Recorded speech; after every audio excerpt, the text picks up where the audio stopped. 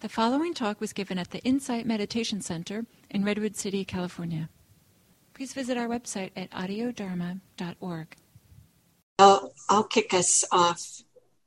Just a really warm welcome to everybody. It's just what a delight to join together and study the Dharma, practice together, explore it together, and not so much that we have all the answers and that we're going to provide all the answers, but just to engage with the teachings together in a way and to explore them. It's a beautiful thing. It's really touching for me. And maybe I'll say just a few words about this class, just a few words, and then I'll pass it on to my co-teachers here. For those of you who don't know me, I'm Diana Clark, and again, a warm welcome. And this class we're doing this kind of format where it's Tuesday, Thursday, Saturday, all in 1 week. We're just going to get into the groove of equanimity for this week as a beautiful way to kind of cap off 2020. And then just a note that the class on Saturday is a little bit longer than the class on Tuesday and Thursday. And then maybe I'll turn it over to my co-teachers and they can introduce themselves and throw their voices in the room. Yeah, maybe I'll go next. So my name's Ying Chen. I'm just so happy and delighted seeing you all. So Sutta study and practice has been just a real nourishing source of my practice. And I'm just happy to share this with you all and with my co-teachers. So, welcome.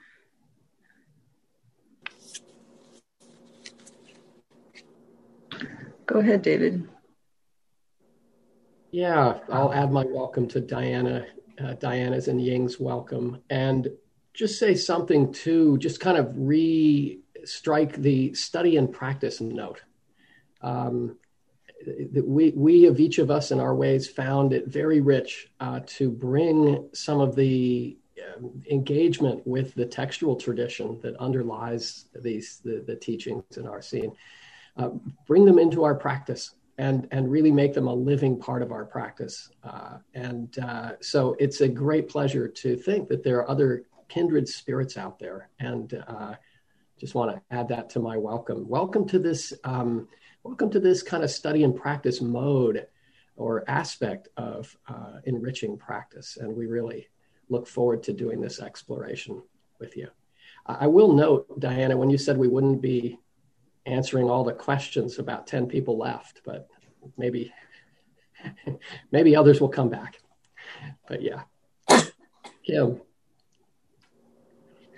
Okay, so I would also like to put my voice in. I'm Kim Allen, and it's really nice to see so much interest in this topic. And also it's a joy to be able to teach with Diana and Ying and David. We've done a number of these together, and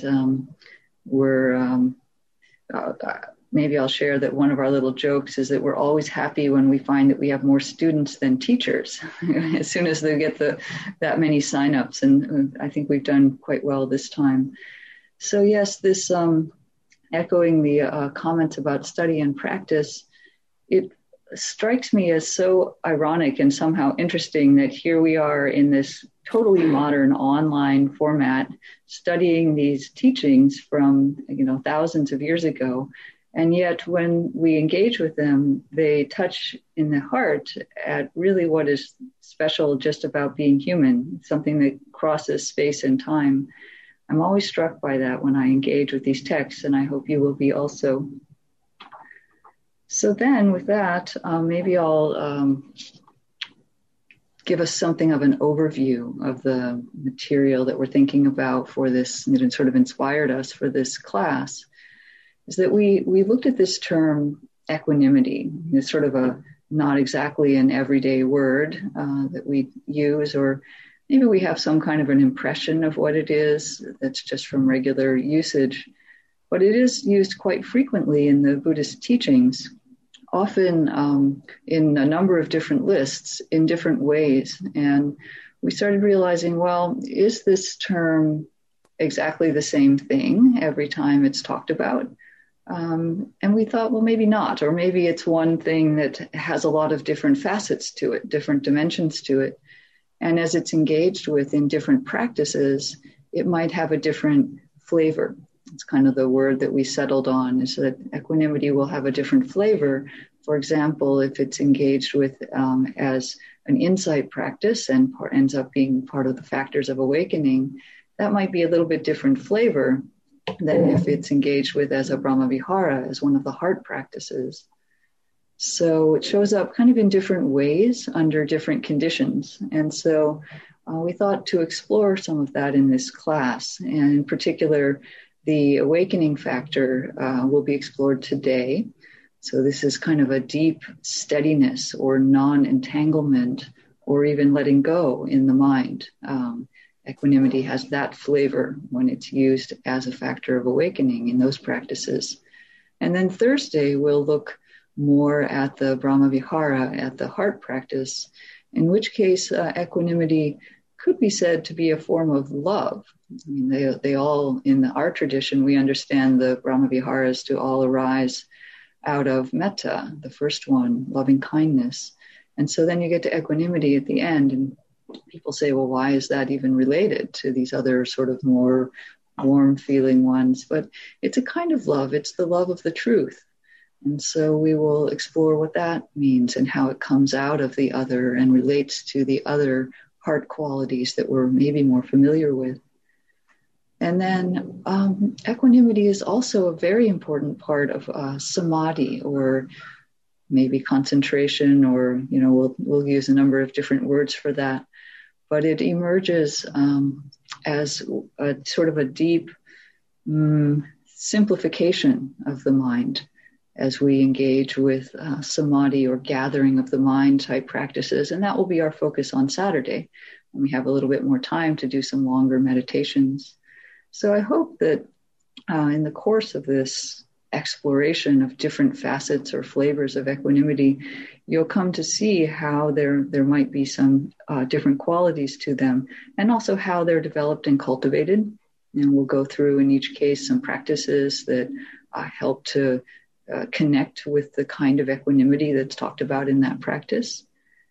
And we'll see that in most cases, equanimity comes out sort of at the end. It's so the word we came up with and when discussing this is that it's kind of a capstone to a number of practices. You know, you do other things and then somehow arrive at equanimity. It's also called, in a technical term in the teachings, it's called a resultant. It's something that comes about when other conditions are in place or when obstructing conditions have been removed. Then it can be there. So we'll see how that comes about from a variety of different angles as we explore it. And then, you know, I'd be remiss not to say that there are enormous benefits to equanimity and to this cultivation. A steady mind is a gift to the world, if not, and of course to ourselves. But you know, we'll see the wonderful beauty of the equanimous mind, not at all cold or indifferent or uninterested, but really quite engaged, but in a non-attached way. So I hope that was enough of an advertisement, perhaps, to have some sense of what we're going to get into in the next 3 sessions. So then let's... Well, maybe I'll just pause and ask if there are any kind of overall questions or questions about the format or the recording or anything about the sort of the logistics of the course. And I can't see all your hands, so you could use the little blue hand if you know how to do that on the participants tab, or just unmute yourself. I'm not expecting any questions necessarily. I just wanted to not go forward before everyone was comfortable with all that. Okay, very good. So today's focus then is equanimity kind of in the neighborhood, let's say, of being a factor of awakening. Because maybe we don't get to the factors, up to the last factor of awakening immediately, but there's a lot of qualities that we develop that are in this neighborhood. So it's maybe this is the most familiar form of equanimity that you might think about, what you've learned or practiced already. So it's equanimity as steadiness and steadfastness in the face of our changing experience. So the ability not to react, not to get caught up, not to get drawn in, but instead to be able to just be with experience, if you will. That's kind of the most broad idea. So I said a moment ago that equanimity has different flavors in different practices. So we're going to start to kind of hone in on what we mean here. The monastic teacher, Venerable Analio, he finds it useful actually to distinguish different terms for these different flavors. So he calls the factor of awakening equipoise and the Brahmavihara equanimity, because in his mind they're different enough. And I wanted to name that at the beginning. I think we'll just say equanimity throughout this course, but the word equipoise, at least to me, has a sense of, it brings in explicitly the idea of standing in a steady and balanced way. The word poise, equipoise, has a sense of being there in a balanced way. So I think that maybe captures the flavor quite nicely. The most common Pali word for equanimity is upekkha. That's Upekha. Upekkha, and it literally means, the word roots mean looking on. So the implication is that one has kind of a big picture view, or you could imagine, maybe you could imagine sort of standing up on a hill, but it doesn't have to be like in a remote way. Thank you for writing that in the chat, David. So it doesn't have to be in sort of a remote, detached way, but it's a sense that we're with something, but we also are aware of the bigger picture that it's happening in. And so we're not as likely to get sucked into the details of it, caught up in the excitement of it or some such. So we're not getting, pushed around by it. That's actually another meaning of upekkha, is that it has a neutral feeling tone to it. It's related to feeling tone. So there's also an implication that we're not getting pushed around by things that are pleasant and unpleasant, which is something that we'll look at also when we get to the Dharma teaching, the sutta quote. So this is how it's used in the factor of awakening. The mind is stable in the face of changing experience, which is actually what allows it to see clearly enough. Among all this change, the mind can see clearly enough in the end to finding an alternative to change. So let's look then at a sutta where the Buddha talks about cultivating a mind with this kind of steadiness or steadfastness. And that, I think, was sent to you by email, but I'm going to read the key section, so that'll be fine. So in this sutta, which is from Majjhima Nikaya 62, he is talking to his son, Rahula, and he's encouraging Rahula to learn to sit calmly in the face of strong feelings or strong feeling tone. And so this is the passage that's quoted probably the most often. You may have heard this from other places. So Rahula, develop meditation that is like the earth. For when you develop meditation that is like the earth, arisen, agreeable, and disagreeable contacts will not invade your mind and remain.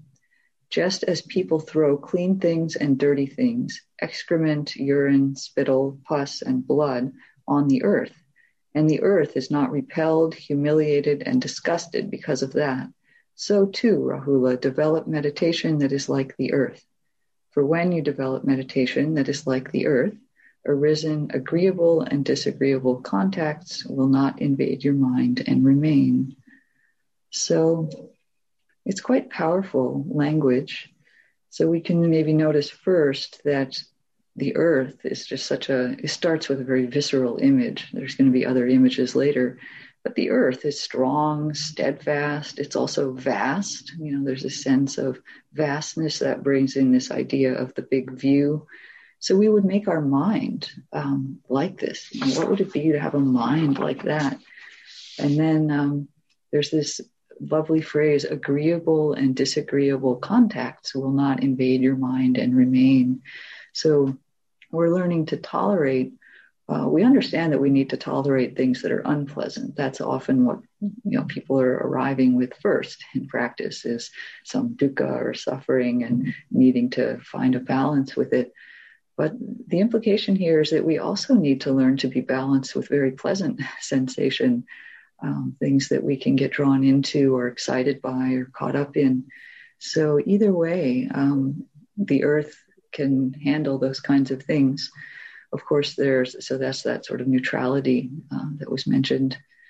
So even with things that we might find disgusting, so it includes these bodily fluids, again, as a very visceral sort of thing, but we can imagine what would it be like to have a mind that's not disgusted by these things. At this point, maybe I'll put a little aside in also, which is that this is kind of the sutta study angle of this, is that we might be tempted to bring in modern ideas in hearing about the earth and having dirty things thrown on it, and the earth doesn't mind. We're in an environmental crisis right now, and in some ways the earth is telling us that it does mind, that various things are being done to it.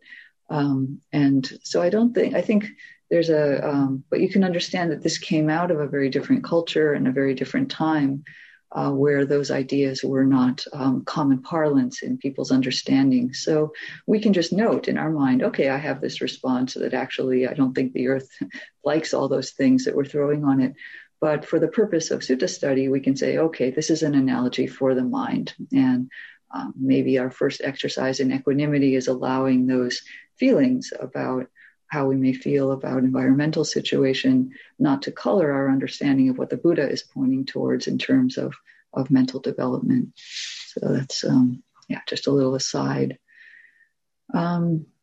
So then the sutta goes on to talk about other elements. It's not really only about the earth. It's about a teaching on making our mind to resemble some of these physical elements.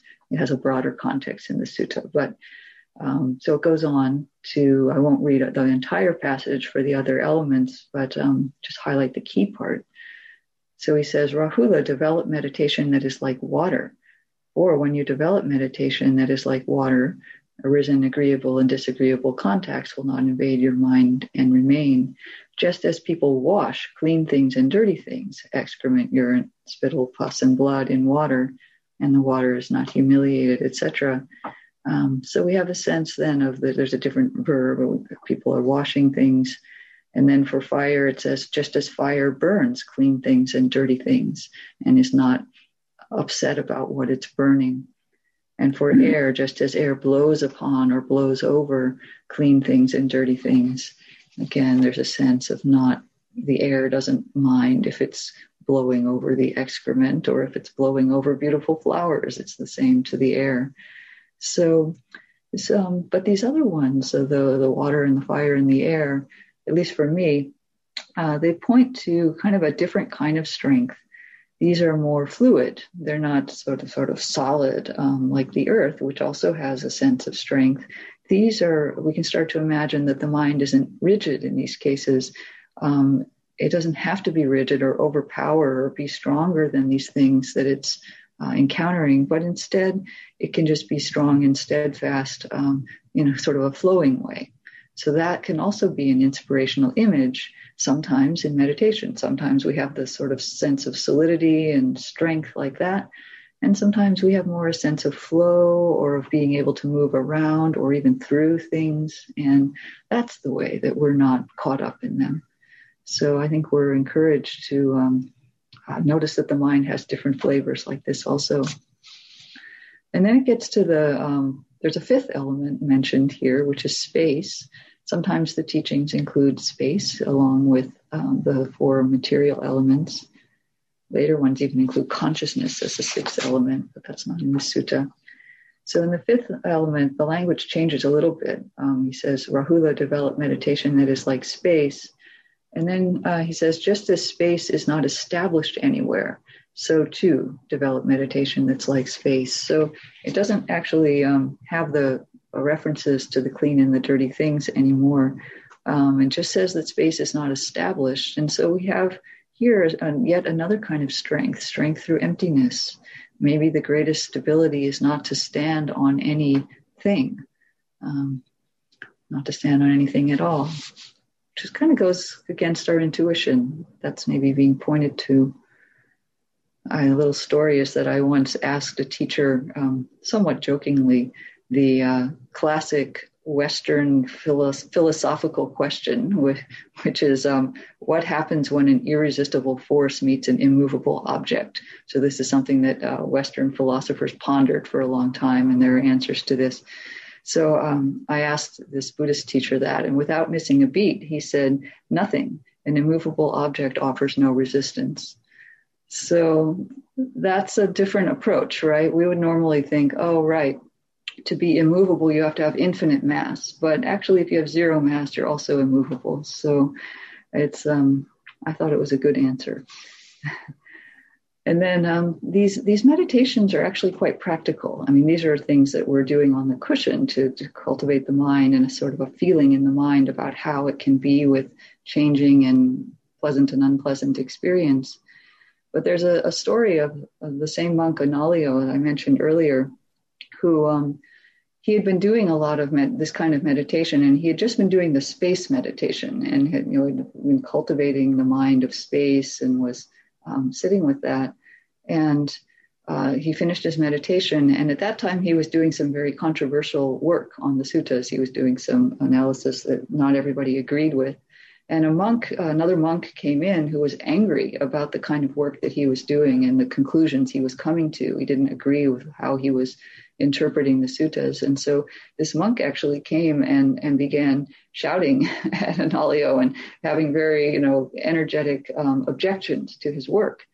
And he said that his mind just started focusing on the space in between them and around them, and was kind of just including all of that in the big picture, right? This is starting to sound like the equanimity. And he found that he didn't need to react at all. And he just sat and listened, and he was fully present. He didn't dissociate, but he also didn't get angry back. And eventually the monk kind of blew out his energy and departed. So, had a very practical impact right then. So we can see then that the cultivation of this stability on the cushion can lead to greater stability off the cushion also. So there's sort of a direct application. So you might want to try one of these elements out when you feel some need in your daily life to be stable. If something's going on in your household, or something that you read or something starts to feel a little upsetting or destabilizing, maybe try one of these, try water or air or earth, space, and see if that changes your interaction with the situation. So this flavor of equanimity has to do with the steadiness in the face of what meditation or life is throwing at us.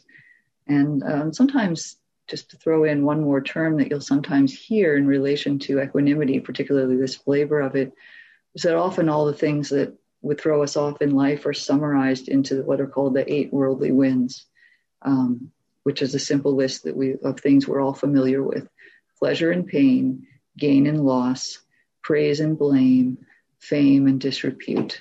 And we've all experienced all 8 of those. And the teachings say you don't ever end. We try very hard to get 4 of them and not have the other 4, but the teachings are very clear that this is just part of human life, is that we have all of these. So equanimity is a way of handling all of these changing qualities of life. So you can see that there's a sense here. Just the last point I'll make is of kind of not picking up.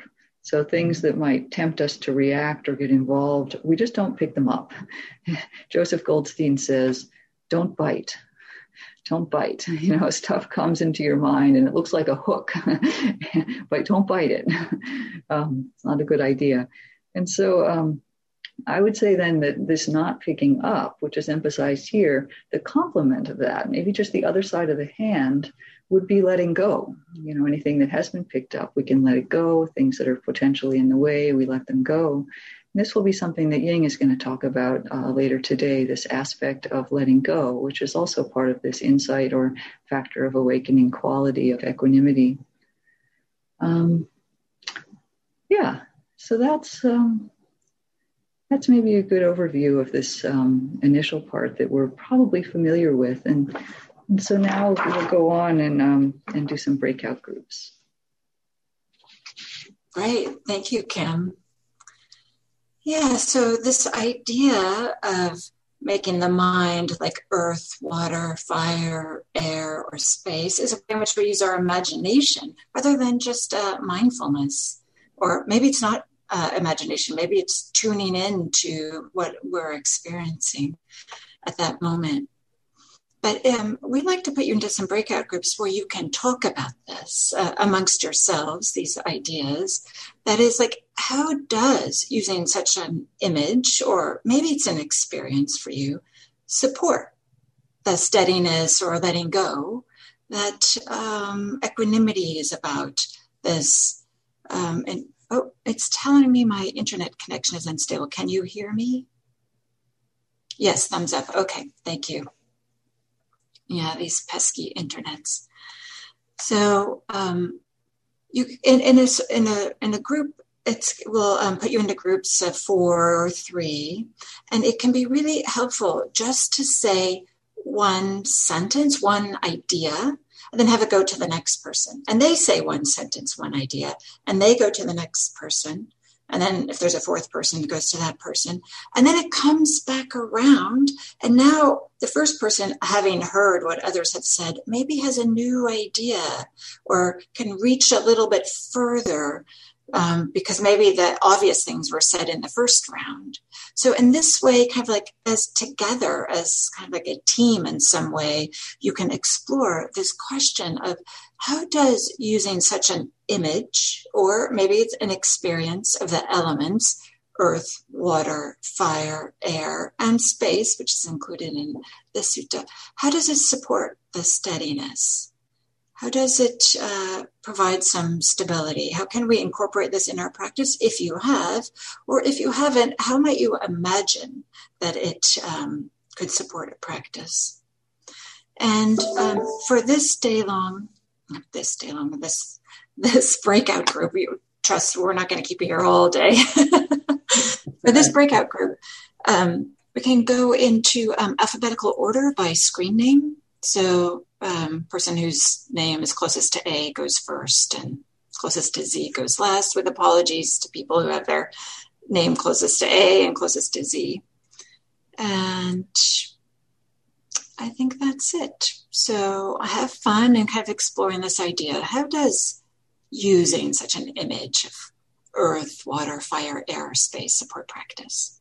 Have fun. Enjoy. We'll see you back here at 15. I'm going to admit one person more. I think we're... And we have just a few minutes. We'd love to just get a sense very briefly from, just a few people of how that was, anything of interest that came up that would be useful to share. And just feel free. We're not a small group, but we're not a huge group. Feel free to just unmute if you'd like, raise a physical hand or use the blue hand. But again, maybe just a couple comments from people about what that was like and whether anything of interest came up for you.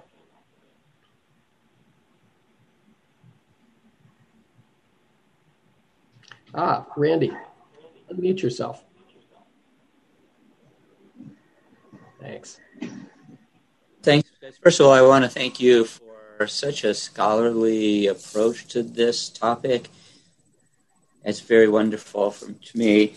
And I just wanted to express that those breakout groups are very powerful and bring to my awareness, things that I would never have associated with the topic. And so it's very thought-provoking and helpful and expansive to awareness of the subject. So because we got into the contemplation of impermanence and courage and humility and the middle way that just this spark of equanimity brought out. Nice. Beautiful. Thank you. Thank you, Randy. And Jerry, maybe one more comment. As I try to share with the group, I don't know how coherently, so I'll try a second time, is I appreciate him quickly going to the fact that some of the metaphor seems outdated because of our modern times. So I was disturbed by that, but within a day, I found a way to save the meaning of the metaphor by updating it to the fact is our minds, our mind and hearts can only take so much defilement, so many toxins in the modern era, so much stimulation. And so there is a point of which maybe part of equanimity is limiting the insults that we take on. Otherwise, we will get out of balance like the earth and get polluted. Yeah, interesting. Nicely put. Thanks for that. And I think that's provides a nice pivot point for us to do a little meditation practice with these ideas. And it's an interesting thing. We noticed the four of us as we discussed it. Diana has now left to do teaching in probably another Zoom room. She'll rejoin us, of course, Thursday and Saturday.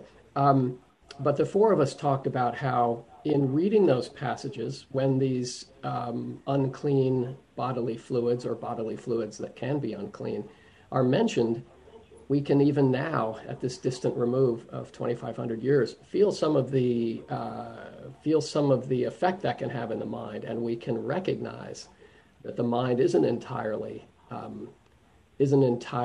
like the earth, like water, like air, like space. And so there's an opportunity, even in interacting with what happens when we hear the text read or read it, there's an opportunity to just sort of watch how much equanimity does rise to meet that moment. So let's do a little meditation practice. When we have said study and practice, we in a way, we want to include this heart of our practice that is the meditation. And I propose to sort of lead us in a guided meditation that in this very brief sit of 15 minutes will make reference to the 7 factors of awakening and to equanimity as sort of the capstone factor, but without naming them, without numbering them, without maybe treating them in precisely the order that they're presented in the texts, but really to just sort of give an example of how equanimity as a factor of awakening can arise in the meditation practice if we sort of get out of the way and make room for it. So here's an invitation to sit with us, sit together for 15 minutes. We can bring the eyes down, let the eyes fall as we enter the meditation space, and recognize that as we do so, we're performing a rebalancing. As visual creatures, the visual realm is very stimulating, and when we bring the eyes down as we begin meditation, we bring our attention to our inner world, inner experience. Maybe we begin our meditation by checking in with the posture and recognizing it. So in this case, that perform a subtle rebalancing. If we're sitting, walking, or standing, we balance the upper body over the torso over the lower body. And we seek in the meditation to establish a place of balance between active, present engagement with our experience and sort of a relaxed, easeful attitude toward what emerges in our meditation experience. Maybe we take a few deep breaths in through the nose and out through the mouth. And here too, we balance that sort of energetic addition that additional oxygen when it hits the blood provides. Nothing magic going on with these deep breaths. If we breathe out fully through an out breath, there's a physical relaxation and letting go that happen. And here too, we're balancing that cultivation of energetic presence with our experience and the easeful letting go that can happen. Then the breath frequently settles into its regular meditation rhythm, and we connect with it. In the body, we notice where it is in the body, perhaps in the abdomen, the chest and shoulders, the nostrils. And as we connect with it, we perform again a rebalancing. This world of the breath in the center of our attention, the center of our world, literally in the core of our being, is a place of natural balance, natural rest. And in contrast to the world of thought, with its quick pace, with its complexity, with the way it can unbalance us, settling in with the breath, bringing the breath to the center of our attention, is a way we rebalance. We connect with this breath that is simple, uncomplicated, slow, and in its nature balanced. It's true physically and it's true intellectually too. The breath requires nothing, demands nothing. We don't have to fret about how we breathed 10 minutes ago, 10 years ago. We don't have to plan the next breath or figure out how we're going to become expert master breathers. When we settle in with the breath, we rebalance. Maybe we let go of some of those strivings, but maybe we just set them aside for a moment, and we bring into balance another capacity of mind to enjoy the restful, easy, simple, uncomplicated presence that we can find with the breath. As we breathe, as we sort of maintain the breathing in sort of the center of our attention, of course, we notice that the mind will get snagged, get caught up, return to thought patterns that we left when we began an hour or so ago. We'll find maybe the mind feels contracted or tight, that it feels burdened, heavy. And we can, as we reconnect with the breath in the body, as we open back up to the breath, sort of as the center of our experience, we rebalance.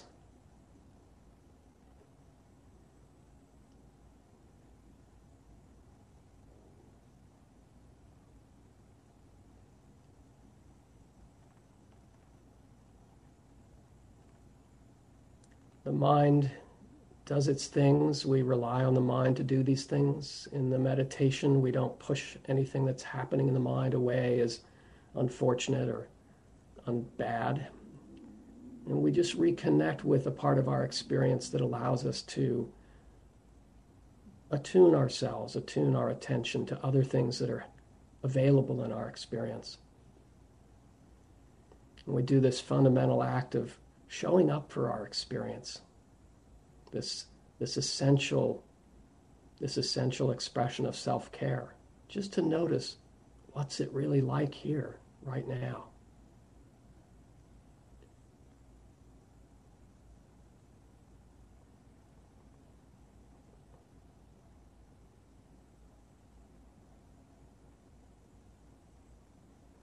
Things happen, maybe physical sensations happen in the body, maybe there's discomfort, maybe there's uncomfortable movements in the emotional currents that we become aware of as we sit. And in this meditation, we maintain an attitude of neither being strongly for or against what comes up. We notice agreeable and disagreeable contacts when they arise, We sort of adopt an attitude of not letting them remain or endure in our experience for long. Instead, continually returning, rebalancing by connecting with the breath in the center.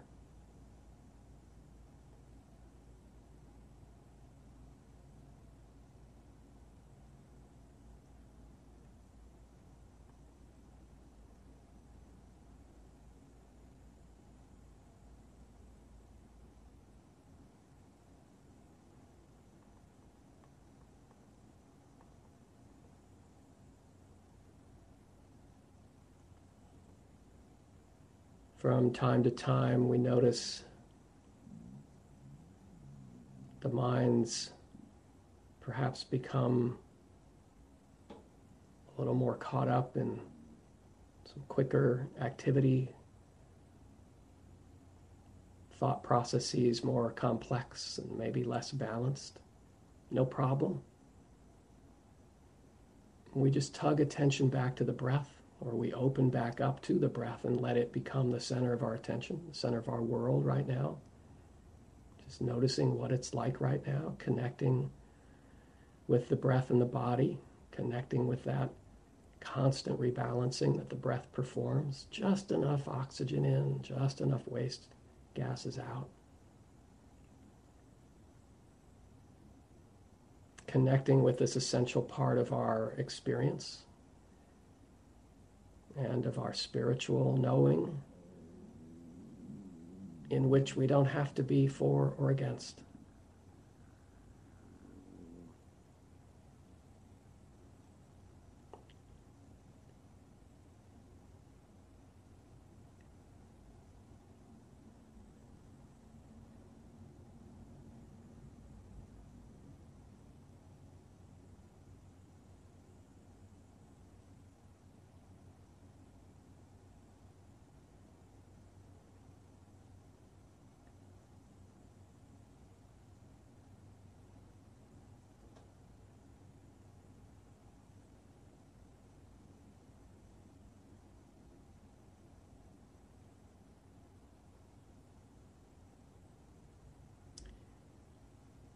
The mind does what the mind does. Maybe it gets a little bit caught or sped up. And we do this rebalancing. We reconnect with the momentum of the breath, with its simplicity. We enjoy its balance, and we use it to rebalance. Reminding ourselves that in this space, there's no need to be for what's happening or against what comes up. No reason to be opposed to the mind's movements.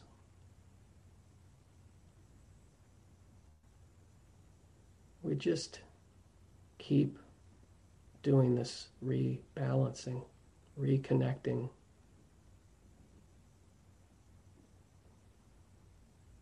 Maybe reminding ourselves that here, in this still, collected space, there's nothing to prove, nothing to resist.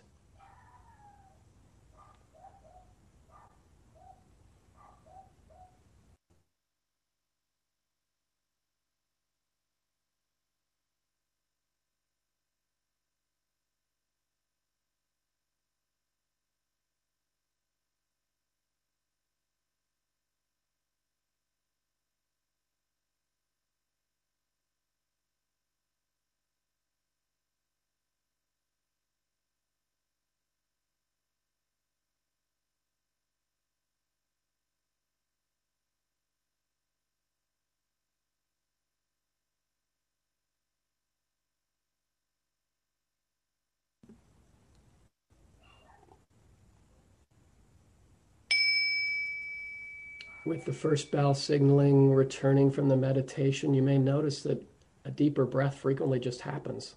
There's a rebalancing happening there as we prepare to come back into a different sort of energetic presence. The second bell, might notice some attention to the posture, to the shrugging the shoulders, stretching the feet, moving the neck. And the third breath, feel free to bring your eyes back up. Thank you. And let me just say this about that practice. Sometimes equanimity or equipoise can seem like a high bar. And yet we can connect with it just by thinking about the verb rebalancing. Rebalance or balance is a literal translation of equipoise, equal weight. And it's a verb, which is always a good place to settle into our practice. And this can be a helpful way to take it in from the meditation practice into daily life, to just reflect that this isn't a practice so much or only about getting to a place of equanimity. It's a practice about constantly reestablishing balance, rebalancing. It's the means and the end are one and the same. We get there by doing it. We get there by practicing it. Ying. How lovely. Thank you so much for my lovely co-teachers who kind of teed me up for these portions of Dharma teaching. And just to say that for those who wanted to read the sutta excerpts that we are going to share today, or we shared one piece already, and I did putting a Google Doc link in the chat box, and those who don't have it will use this for this part of the teaching as well. So at this point, you've heard a couple of different flavors of the word upekkha, equanimity. There's a sense of a balance that David talked about and then Kim talked about, and a big view, or kind of overview of the situation, vastness of this quality. So I will share yet another flavor that's often associated with the word upekkha, and that is letting go. And so in fact, the prominent Chinese translation of this term, upekkha, is this Chinese character, which I'll typing in the chat box as well for those who read the Chinese. I apologize, I don't have another language translations here, but for those who do read the Chinese and fond of looking at what this term character is, and can take a look at it in the chat box. And this character itself, the literal meaning of it is to let go, to abandon, and to discard. So it's interesting to kind of feel the effect of those different words, equipoise, equanimity, and the letting go on us, meditatively and felt sense way. So for me, I started Buddhism through Chinese Buddhism, and I read Chinese text and Chinese agamas, and for a long time, my default way of associating with upekkha is that of letting go. I didn't think there were other ways of relating to this term.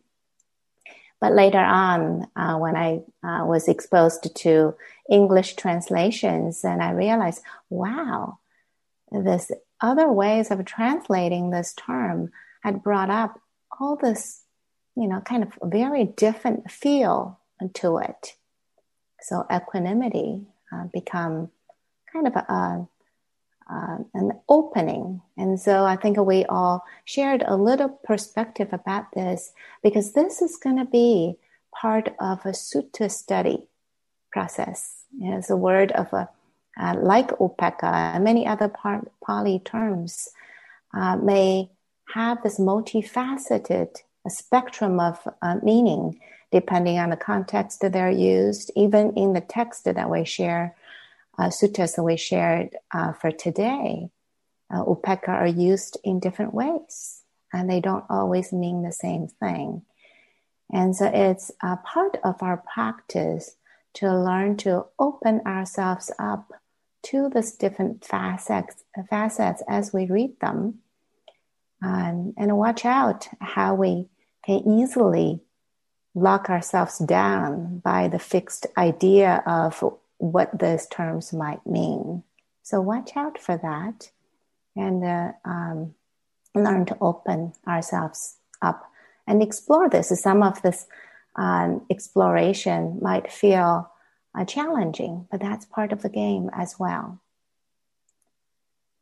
So letting go.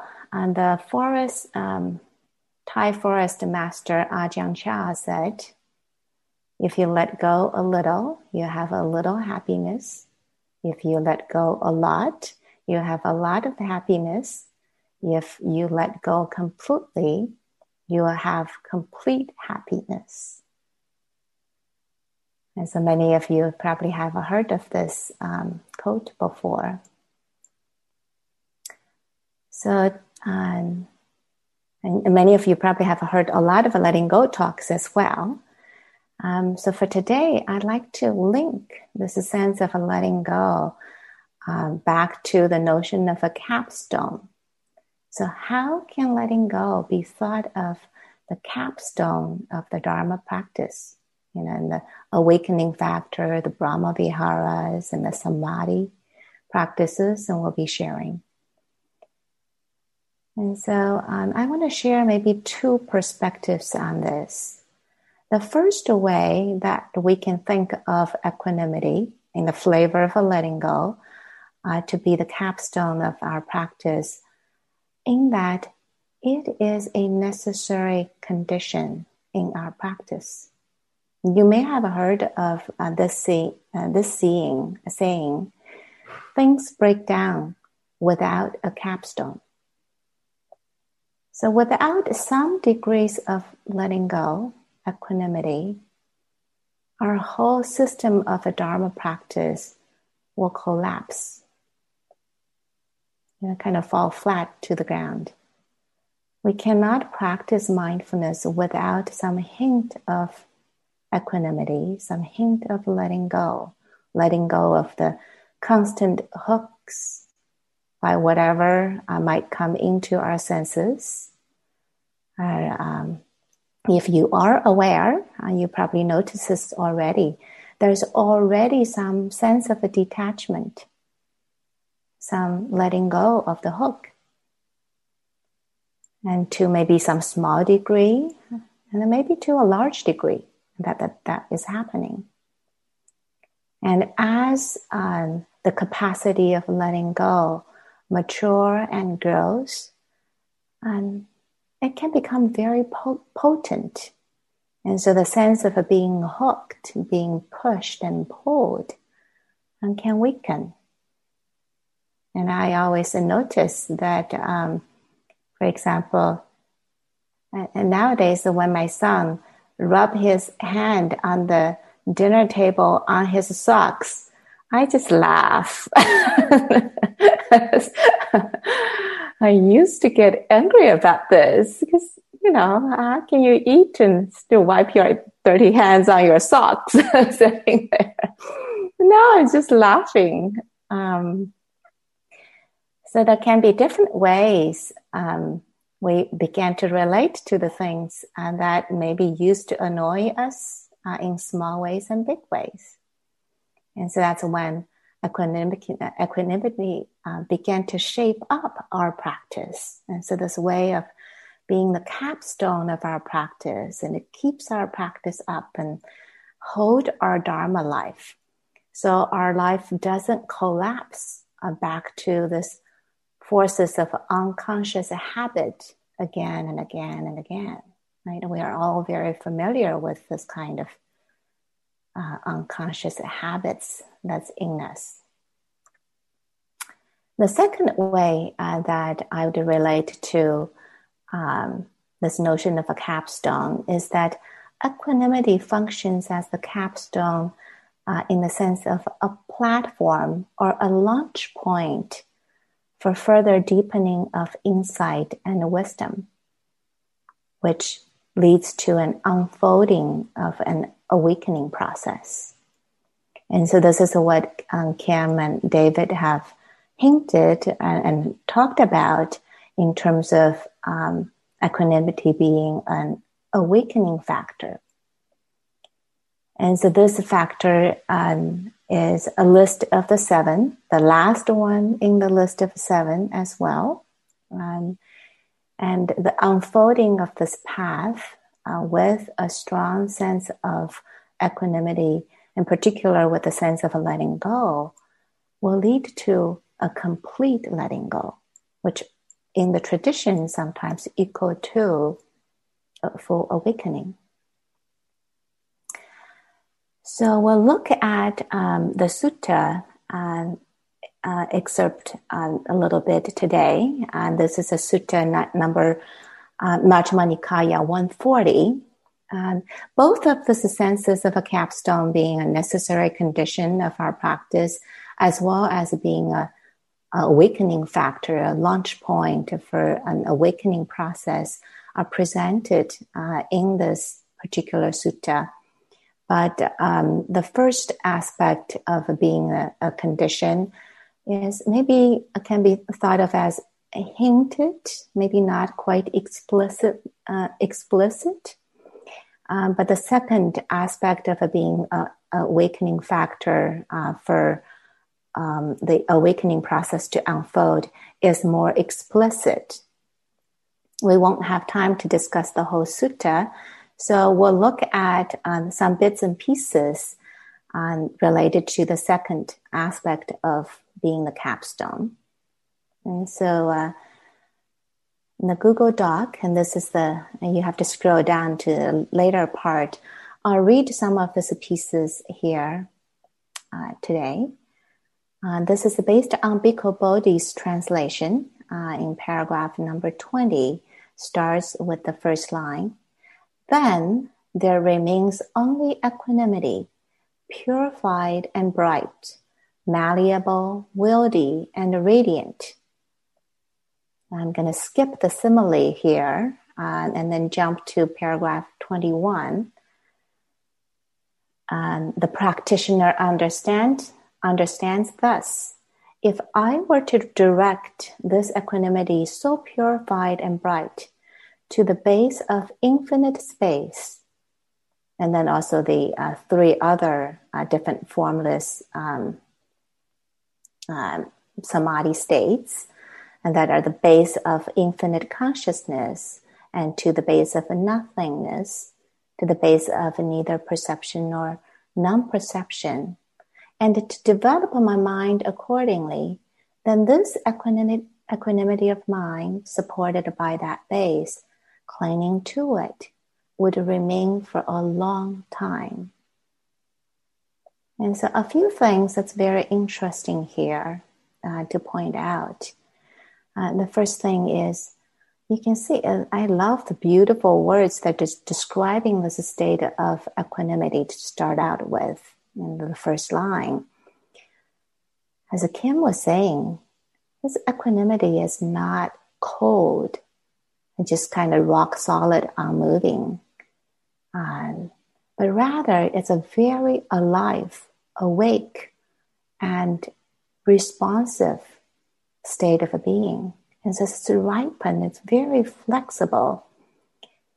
And with this kind of a quality in this form of equanimity, it can respond to wisdom and insight that unfolds from it.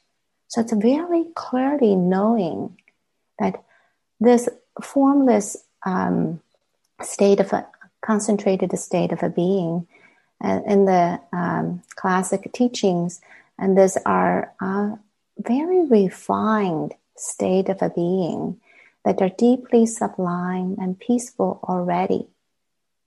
And each of them have very little sense of grasping and holding. And for some people, being in the state might even feel like, this is it. But there's a wisdom here that sees and knows. There's this subtle clinging to it. It's through this clinging that this state of being remains and can remain for quite some time, for a long time. And so the wisdom unfolds even further in the next paragraph.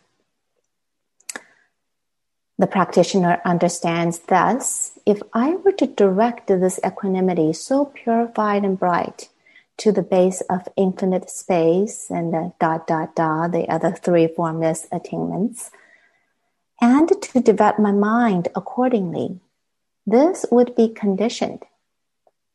He or she does not form any condition or generate any volition tending towards either being or non-being, since he or she does not form any condition or generate any volition tending towards either being or non-being. He does not cling to anything in this world. When he or she does not cling, he or she is not agitated. When he or she is not agitated, the practitioner personally attains Nibbana. And the person understands thus, birth is destroyed, the holy life has been lived, what had to be done has been done, there is no more coming to any state of being. Now, sometimes reading this kind of very technical passages, it can feel like reading a doctor's notes. Lots of terms that are, maybe not very accessible to us. Sometimes this is the art of reading sutta as well. Maybe we'll run into a lot of these terms that looks confusing, and we'll say, what the heck does this mean? And being and non-being and volition.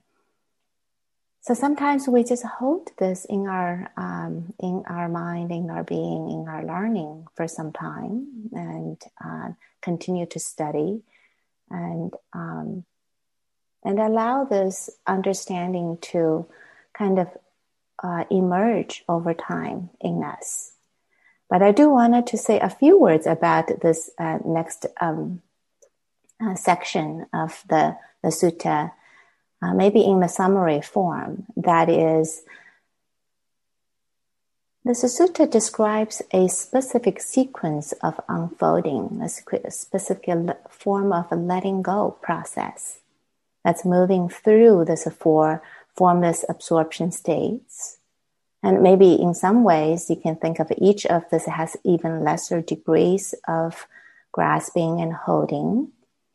But even with this refined states of being, it's still impermanent. And the text says conditioned, it's constructed, and will be destroyed, and fade away. And so with that understanding, one comes to a point that no longer links to this way or that way, this thing or that thing, this state of a being or that state of a being. And so what Kim was pointing at, there's a profound sense of letting go. And one can be equanimous without having to land itself on anything at all. So the text says, not clinging to anything in this world. And maybe a kind of form of equanimity that lands in emptiness, not on anything at all. And so it's a gradual unfolding, and that's one thing to say. And the other thing is, this is only one form of unfolding. One specific sequence that the Buddha taught to this particular individual who was sitting with him all night long and not knowing it was Buddha, who he claimed to be his teacher, had showed up. And but the unfolding doesn't have to be in this specific sequence. And so as we read more suttas, and this kind of awakening process may happen in different ways. In our own practice, it may unfold in different ways. But in general, there is deepening of letting go in our practice. And so I want to just point that out as a caveat. And so allow our process of our practice to unfold in our own ways, but notice, how this process happens, and so that we can learn from it and grow accordingly. So I'm going to end now by. So thank you all, and then we'll switch to then open up to some Q&A for today's teaching at this point. So, and you can ask questions or share comments about the whole mornings of the teaching in the last hour, almost hour and a half. And so feel free to use your hand. We only have a few minutes left in this class.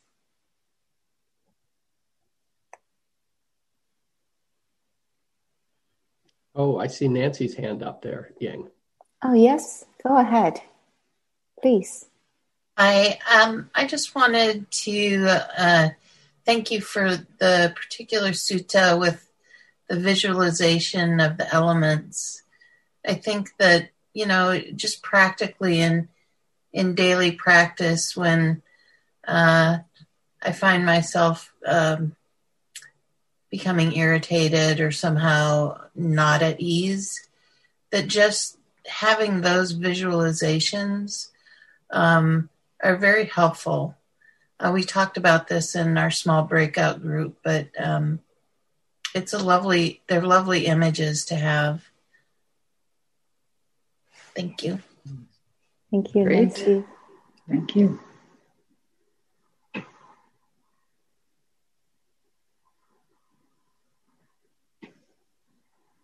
Yang Hui, please. And okay, good. Yeah, I see. Yang Hui. There's also David's hand is up. Go ahead, Yang Hui. Thank you. I wanted to elaborate more on the elements because I started, my kids watch that Avatar. Do you know that show? It's a great cartoon thing of airbenders, earthbenders, firebenders. So we can work with these elements. So I started thinking about how to skillful ways that what is it I'm encountering in the external world? How is it affecting me? And what element would be useful to meet that? And so I've been thinking about, with air would be some air blowing stuff on every single part. Like you can't escape air. It's everywhere. It's infusive, right? So I was thinking something like metal would be like air. And I was thinking about like fire or something that burns away. And thinking about unwholesome thoughts like ill will, things that really need to be burned away, like right away, really harsh and powerful and violent like that. I was thinking of that. And earth is a very nourishing, absorbing, that relates really. And water was something more about cooling anger and things like that. And space is definitely around emptiness. And so thoughts and selfing. And so I thought, anyway, just a further elaboration of those elements, really lovely. And how it relates also to the Satipatthana, the first foundation, and everything flows and changes. And anyway, thank you so much. It's really lovely. Nice. And I'd say the second sutta we shared, we didn't read the first part. The first part is about elements as well, and so letting go of the grasping of identifying oneself based on elements. We think of this body as me, right? And this earth and the air we breathe in, it's me. So there's this gradual transition of letting go into the deeper, kind of more refined state of letting go. But the early part is the letting go of maybe more every day that we kind of feel and sense kind of identity or solidity form of the being. Is to be let go as well as part of the process. Yeah, the sutta that Ying quoted is called The Exposition of the Elements, MN 140. If you want to read the whole thing, the first part is about those physical ones. And Dave. Yeah, I just want to address the understanding part, because as the way I understand the suttas, if I recall them correctly, they both talk about not me, myself, or mine. They talk about not relying so much on cognizing. We can take these suttas as a formula that we apply, and then that itself can be clinging. Because I believe, aren't there other suttas that say that one abides in the base of nothingness? One does not have to form an intention, a will. And one does not have to will to move to the base of, infinite consciousness, or whatever the order is. It happens naturally. It arises naturally. And so on through the whole process. So I think we can interpret mindfulness to be this tight control that gets in the way of the progression of the path. And I'm offering that as a question. You can knock it down or affirm it or say something in between, however you think is appropriate. Now, please, don't worry about hurting my feelings. I'll have a first thought about that, which is, that's several things.